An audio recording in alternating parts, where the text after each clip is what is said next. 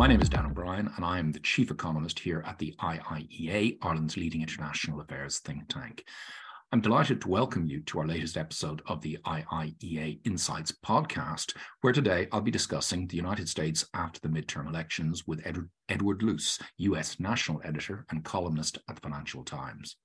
Unfortunately, due to a technical glitch, we lost the opening few minutes of the discussion dealing with attitudes to Ukraine in both parties. So let's pick it up on the question of how much concern exists in Washington about Russia using nuclear weapons.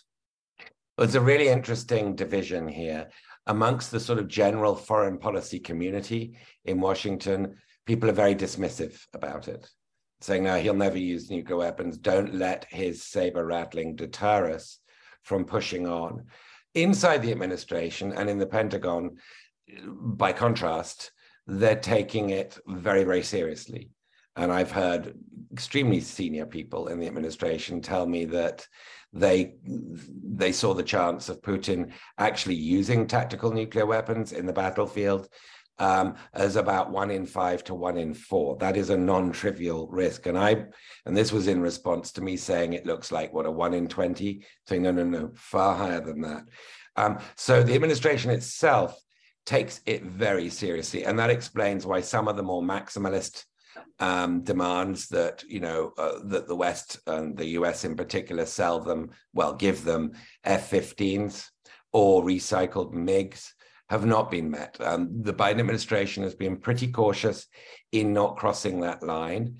It's been pretty cautious in saying, look, we don't have a final outcome here. We don't have a final map.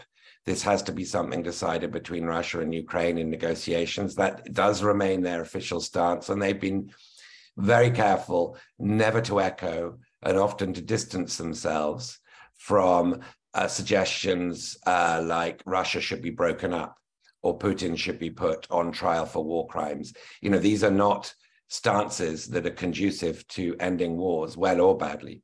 And the Biden administration, therefore, is different. You have to differentiate it from the more general foreign policy tone. I'll just add one sort of coda to that, which is that the neoconservatives were originally Democrats, and then they got, as the phrase went, mugged by reality in the 70s, and they joined the Republican Party. They're back in the Democratic Party now, pretty much to a person. Okay. The Democratic Party is the home of neoconservatives. Oh, wow. Okay, that's a really good insight that I certainly wasn't aware of. And a 1 in 4, 1 in 5 chance of nuclear weapons use, that's pretty frightening.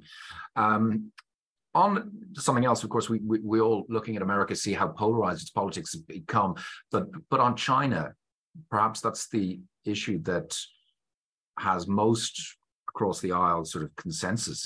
Would that be fair to say? And maybe those of us in Europe don't quite get just how views on China have changed over the past 5-7 years, that the US across the board really does see a new Cold War emerging with China. Is that fair? Yes, and I think, arguably we're already in that new Cold War. I think the point of where that sort of final line was crossed was early in October when the Biden administration, announced this cutoff of high-end semiconductors and any technology that can assist artificial intelligence to China, and not just cut off of exports, but cut off of licensing wherever these are produced, and of any of these that are produced by foreigners using US production equipment. So these are very, very total. And not a peep of dissent out of either party. There is consensus on China being the chief rival to American global leadership, and that this is no longer a positive sum game of competition between the US and China, which was the somewhat awkward line that, pertained really since after Tiananmen Square, since after that had died down, really since the early 90s, that we can accommodate China's peaceful rise. That's no longer the line. In Washington, the line is that China's rise will come at America's expense, and this is now a zero-sum game. And the semiconductors ruling, though it might sound quite technical, and some of the detail is yet to come out, But the semiconductors ruling, is a really sort of clear statement that because high-end chips and other associated technologies such as sort of advanced graphic processing, because these are dual use, because they can be used both in the high-end economy, increasingly the mainstream economy, but also by the military to, improve their hypersonic missiles and develop their nuclear warheads more, that the US isn't just attempting to shut off China's military development, which is entirely understandable. It's also shutting off its economic development. And so this was really a Rubicon. And as I say, nobody got to the left of that. The only criticisms of that policy have been from the right, which is you're not going far enough. Decoupling should be more complete and more rapid. And on decoupling, of course, there's two sides. Well, there's many sides to decoupling, but one is on the import side, and Trump famously slapped tariffs on Chinese goods. In terms of future import restrictions, tariffs on Chinese goods to move that decoupling forward, do you see that as being possible, or is there too much concern about the inflationary impacts of cutting off cheap Chinese goods? How do you see the decoupling piece on the import side developing? Well, one of the easiest ways the administration could have reduced headline inflation in the last year or so would have been to remove the import tariffs on Chinese commodities and metals and steel and aluminium, etc. But they didn't do that. And these, of course, were legacy punitive tariffs that Trump had imposed. So there would have been a fairly easy political rationale to do that, which is, look, Trump just got it wrong. He targeted the wrong things.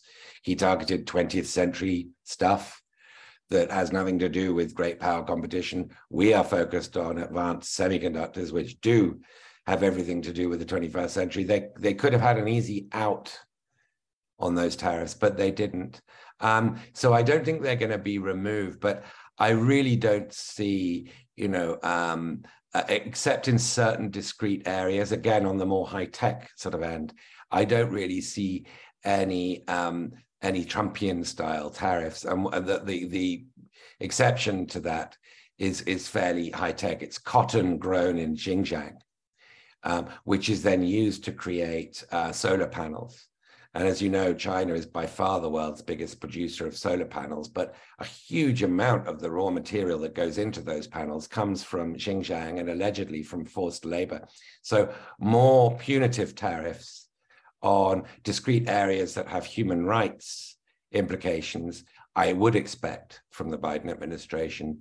But these sort of 20th century wars over, soya and wheat and stuff, really beside the point, strategically speaking. So I don't expect more from them. I also don't expect them to initiate any real trade initiatives with China's neighbors, which would be a logical thing to do. But I just don't think domestic politics will permit that in the United States right now. In the sense that there's generally been a sort of an anti-globalization, anti-free trade trend?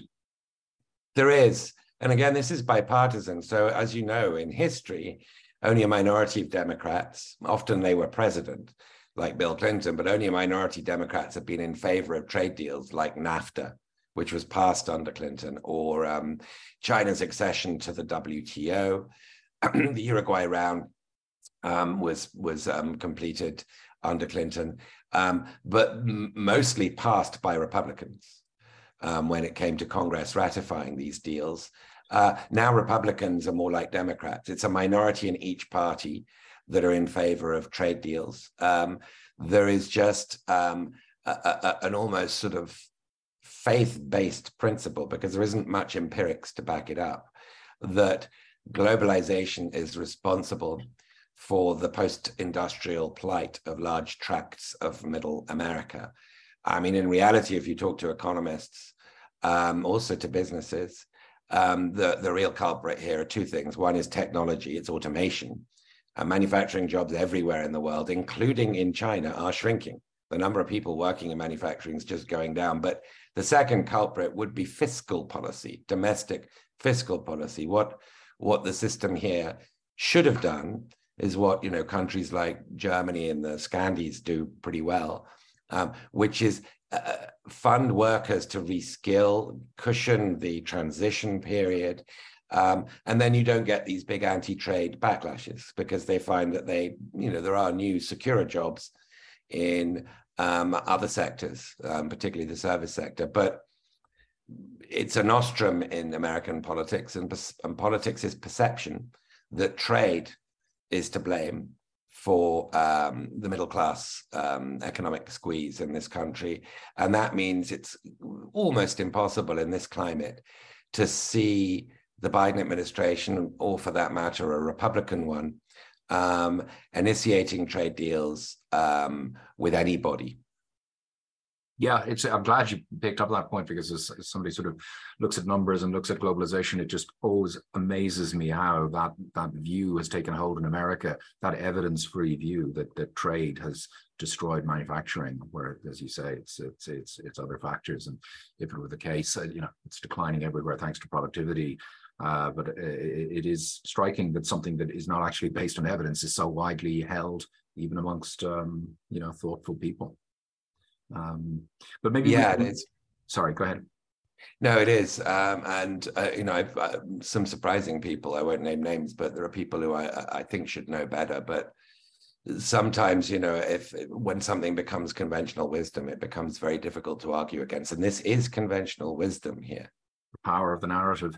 Maybe we could bring Europe, the EU, into that sort of US-China relationship. And Europe has become, in fact, during the pandemic, we started to import-export more from China, from and to China than the United States for the first time ever, collectively in the EU. How is Europe perceived as an ally in the rivalry or Cold War with China from over there? It's a very interesting question, and it's kind of a work in progress, it's hard to give you a definitive answer, but it's let me give you one sort of indication. The semiconductor announcement, I believe, hugely underappreciated announcement, by the way. I wrote a column about it, which my first sentence was, what if the superpower of the day declared war on the rising great power of the day, and nobody noticed? Declared economic war, that is, not war, and nobody noticed. Well, the Europeans noticed, and the businesses affected, which is potentially quite a few, noticed. Think of the Netherlands ASML, which, its China market is key to its component, the role its component plays in high-end semiconductors. It essentially decapitates its largest market. A very interesting indicator from that ruling last month, from that order announced last month, is that it was unilateral. The Americans have been trying to make this a Western declaration, and they didn't succeed, because I think many Europeans think that the US is way ahead of the rest of the West in terms of China hawkishness, and in terms of the particular policies that would be best to follow. And so there is going to continue to be a lot of, I suspect, fairly heated, or at least intensive dialogue across the Atlantic on to what degree can we coordinate on China. And I think there are differences of opinion, not just across the Atlantic, but within Europe too, between Europeans on this question. Olaf Scholz, Germany's chancellor, traveled to China last week. Now, by far the biggest lobby group in Germany when it comes to China is Volkswagen. And Volkswagen's not directly affected by this semiconductor ruling, although, of course, high-end chips go into cars too. But it just underscored, it reminded us the degree to which Germany relies on China as an export market is second only to the degree to which it used to rely on Russia as an energy import supplier. So there are quite thorny economic differences of interest here between Biden administration and its European partners. And it's going to become an increasingly sort of prominent source of discussion and friction. And just, you mentioned Scholz, obviously huge change in the German leadership after such a long period with Angela Merkel and the war completely upending German foreign policy. In particular on the Germans, is there any sort of consensus in Washington on the reliability of Germany as an ally? Has that changed? Has it shifted? Is it less important? Yeah, there's been some sort of positive shock here in Washington, the degree to which February 24th has galvanized a change in German foreign policy. There's no doubt about it. The announcements of massive increases in defense spending, the willingness after some chiding to send offensive lethal military equipment to Ukraine, the willingness to cut off the Russian gas supply pipeline and oil pipeline, as it were, all of which has taken Washington by surprise. This is not the Germany that that the Americans are used to, and so there is a in general, I think, a fairly positive reading of how the German coalition has performed. One element of this coalition, the Green Party, is interestingly enough the most hawkish on foreign policy amongst all three of the parties, in far more hawkish than the Social Democrats. And that includes China, not just Russia. So the Greens are Germany's fastest growing party. And I think, to their surprise, conservatives and liberals in Washington are looking to German Greens to echo their agenda more closely than any other party in Germany. Yeah, it's an interesting history with Greens and in government in Germany. The wider transatlantic trade relationship, again, as you mentioned with the chips thing, it may have gone a bit under the radar, but I've heard a lot on the American side about the carbon border adjustment tax that Europe is talking about implementing, and Americans view that as being protectionist and possibly even illegal under WTO rules. And the Europeans now are saying that elements of the Inflation Reduction Act in the US are exactly the same, protectionist, possibly against WTO rules. So there seems to be plenty of disagreement that maybe is not getting as much attention as it might, given so many other things going on.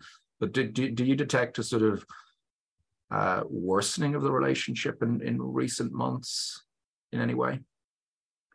Yeah, I mean, the Americans are going to point out areas where Europe is potentially in breach of the World Trade Organization rules, and that's going to become a familiar refrain if things continue to go on like they are. But since the United States refuses to confirm a quorum of appellate judges to the WTO is not functioning, or at least that key aspect of it that makes these rulings on trade policies isn't functioning.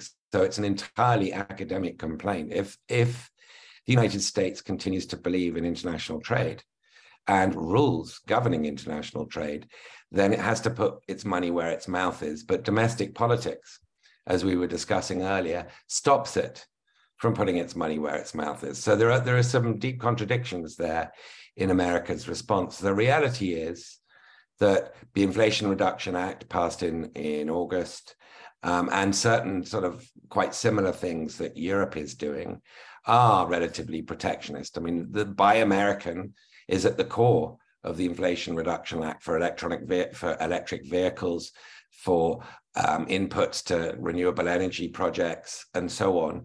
There is a protectionist element to that, and not just irritating to Europe, but to others like South Koreans in particular. We're irritated by the EV requirement that EV can only get tax breaks for the consumer if it's made in the United States. So we're going to get more of this. We've got to sort of, make it in America kind of informal policy here. And Europe is now discussing, make it in Europe, made in Europe policy too. unfortunately, the headwinds are not with globalization at the moment. I don't think anybody is explicitly endorsing deglobalization, but frankly, what is globalization? Globalization has been driven in the last generation principally by China's coming out party, and China's coming out party is over. Not just because America wants it to be over, but because Xi Jinping wants it to be over, or at least the import dimension to China's coming out party. He wants it to be over. He wants China to become more self-reliant on all parts of the value chain, from high-end semiconductors, on which he has no choice now, but right down to all kinds of intermediate goods. The winds are not with globalization, and that is going to produce friction, and it's going to produce friction between allies. In the last 15 minutes or so, Ed, we might shift from the bigger picture pieces like globalization to domestic politics, US domestic politics, which I know our members always have an interest in. You write in today's edition of the paper, quote, "The anger of America's voter does not always equate to recklessness."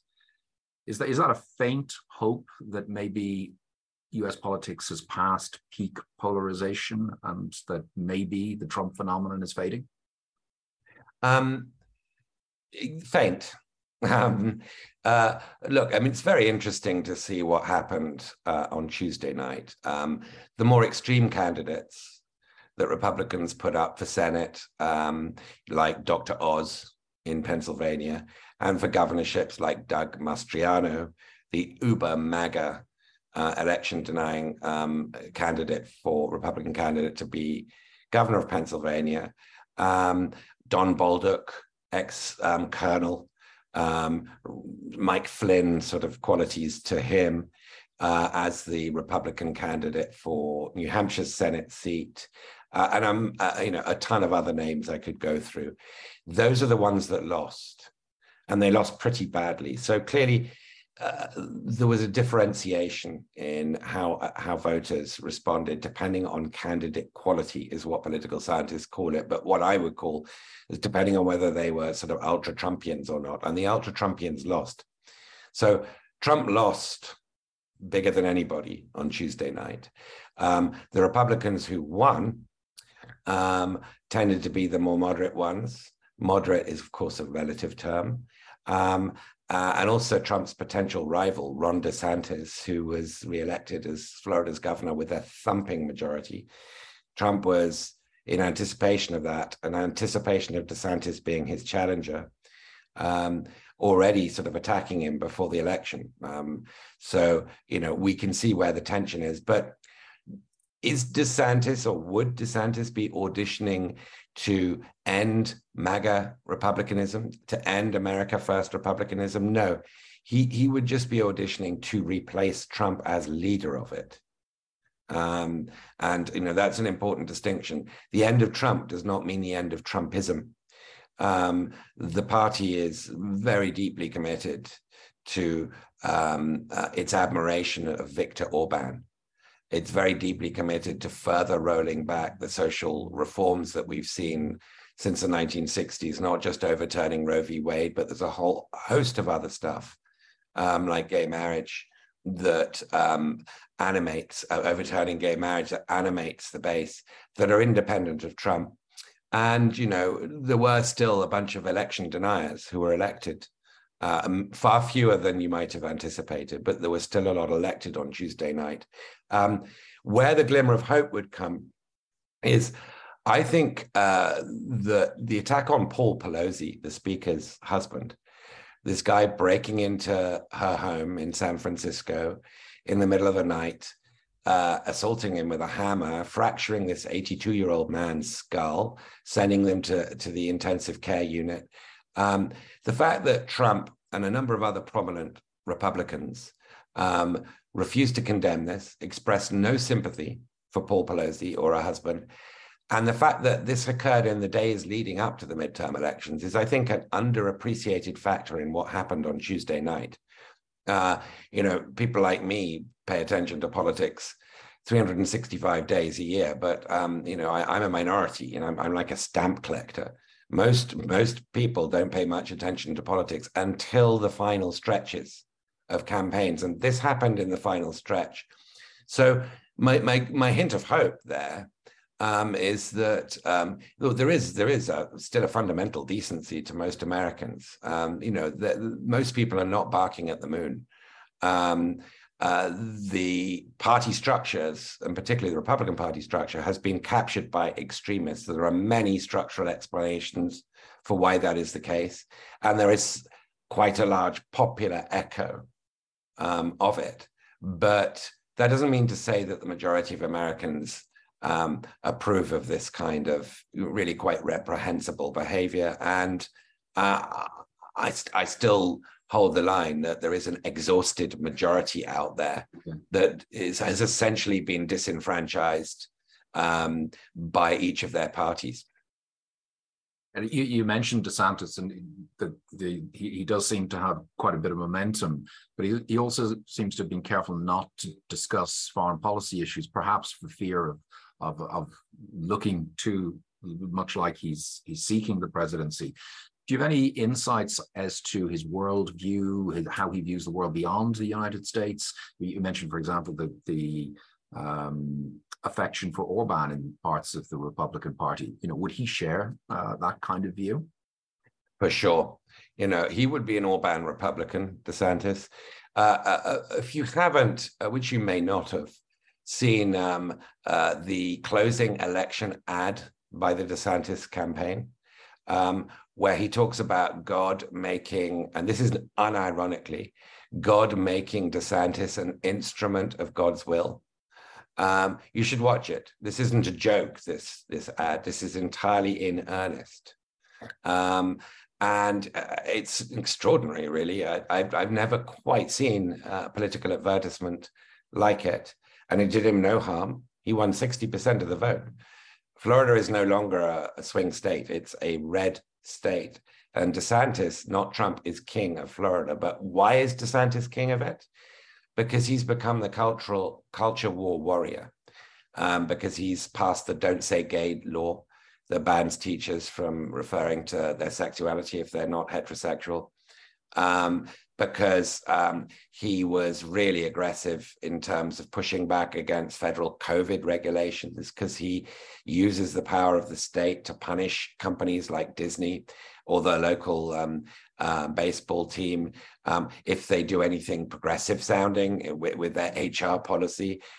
He uses the power of the state to push a moral cultural agenda and talks about God in sort of brazen ways, even by this country's standards, that take people by surprise. So that's Orbanism. That's essentially Orbanism. And I think that's where the Republican Party is moving. Whether DeSantis himself, has the charisma to fill Trump's shoes is a quite different question. I don't think he's a very good retail politician. Because he's such a Florida figure, Florida is really becoming to conservatives what California has long been for liberals. California really is becoming ground zero for red state politics, red America politics. But because of that, I don't really have that much of a sense in particular of what his foreign policy would be, but I think he would be very much in the very hawkish camp on China. The question mark I have is, whether he's a Putinista or not. I don't have any evidence either way. Okay. Could we at least say he might not have the recklessness of Trump, the unpredictability, for those of us who are sort of dreading the prospect of another 4 years of a lot of uncertainty coming from the US rather than stability? Would he at least not cause as many surprises? Yeah, I think it's hard to be as flippant and capricious and personal about everything as Trump. So you could almost, by definition, anybody who replaced Trump would be less unpredictable than Trump. And the way I think DeSantis is marketing himself is two ways. One, he's younger. He's 42, I think. Different generation. Which, if Biden is going to run again, would be a very potent line. And two, that he's the competent Trumpian. He's the sort of consistent, thoughtful, we got a plan and we're going to implement it Trumpian, rather than the Trumpian who says, oh, I just got off the phone to Kim Jong-un and, we're in love. That's just like took everybody, including Trump's wife, by surprise. That's not the kind of Trumpian DeSantis would be. But the point I want to underline is he would be a Trumpian, an America First, a MAGA Republican. That is the Republican Party. And okay, very specific. I'm sure there's no way you can answer this, but something like NATO, could you see the Republican Party under him or anybody else pulling out of NATO? Well, I could see a resumption of Trumpian complaints about NATO. You're not spending enough. You're not providing your fair share of weapons to Ukraine. I guess, you would target more France and Spain on that front rather than Britain or Poland or Germany. But you can see that pulling out of NATO would, I think it would be very popular with the base. It would be deeply unpopular with Republican elites. So there would be a split there. It would also be extremely unpopular with the broader American electorate. That doesn't necessarily mean that a future Trump wouldn't do that, but the most plausible person I can see doing that is Trump. And let's just sort of remind ourselves, I think this is the beginning of the end for Trump. But, that's been said before. And we'll see. He still leads the polls amongst Republicans as their favorite to be nominee in 2024. So I'm not writing him off completely. He's planning to announce his 2024 campaign in Mar-a-Lago next Tuesday. I'm planning to rewatch Nightmare on Elm Street #7 because I think that would be more reassuring. But he's going to do it again, and we're going to get deja vu. And you definitely think that will go ahead next Tuesday, despite the not so successful elections they've just had? Well, I know that every senior Republican and every advisor to Trump is saying, please don't go ahead. Please delay, postpone. And it's conceivable he might, but he's very stubborn and prideful. My bet would still be on him going ahead. And he's been sending emails, the fundraising emails in the last 2-3 days saying Tuesday's going to be the biggest day ever and the greatest, whatever, his usual language. And maybe to conclude on the presidential next presidential race, do you think, I see your paper is reporting that Biden is talking about making a decision on running again, and he's leaning in that direction. Do you think he's capable of, just from an age perspective? We had Frank Luntz on here a couple of weeks ago, and he was of the view that he simply just had declined and wouldn't be physically able to run for another term. I think this week might have energized him a bit. I mean, he's going to head off.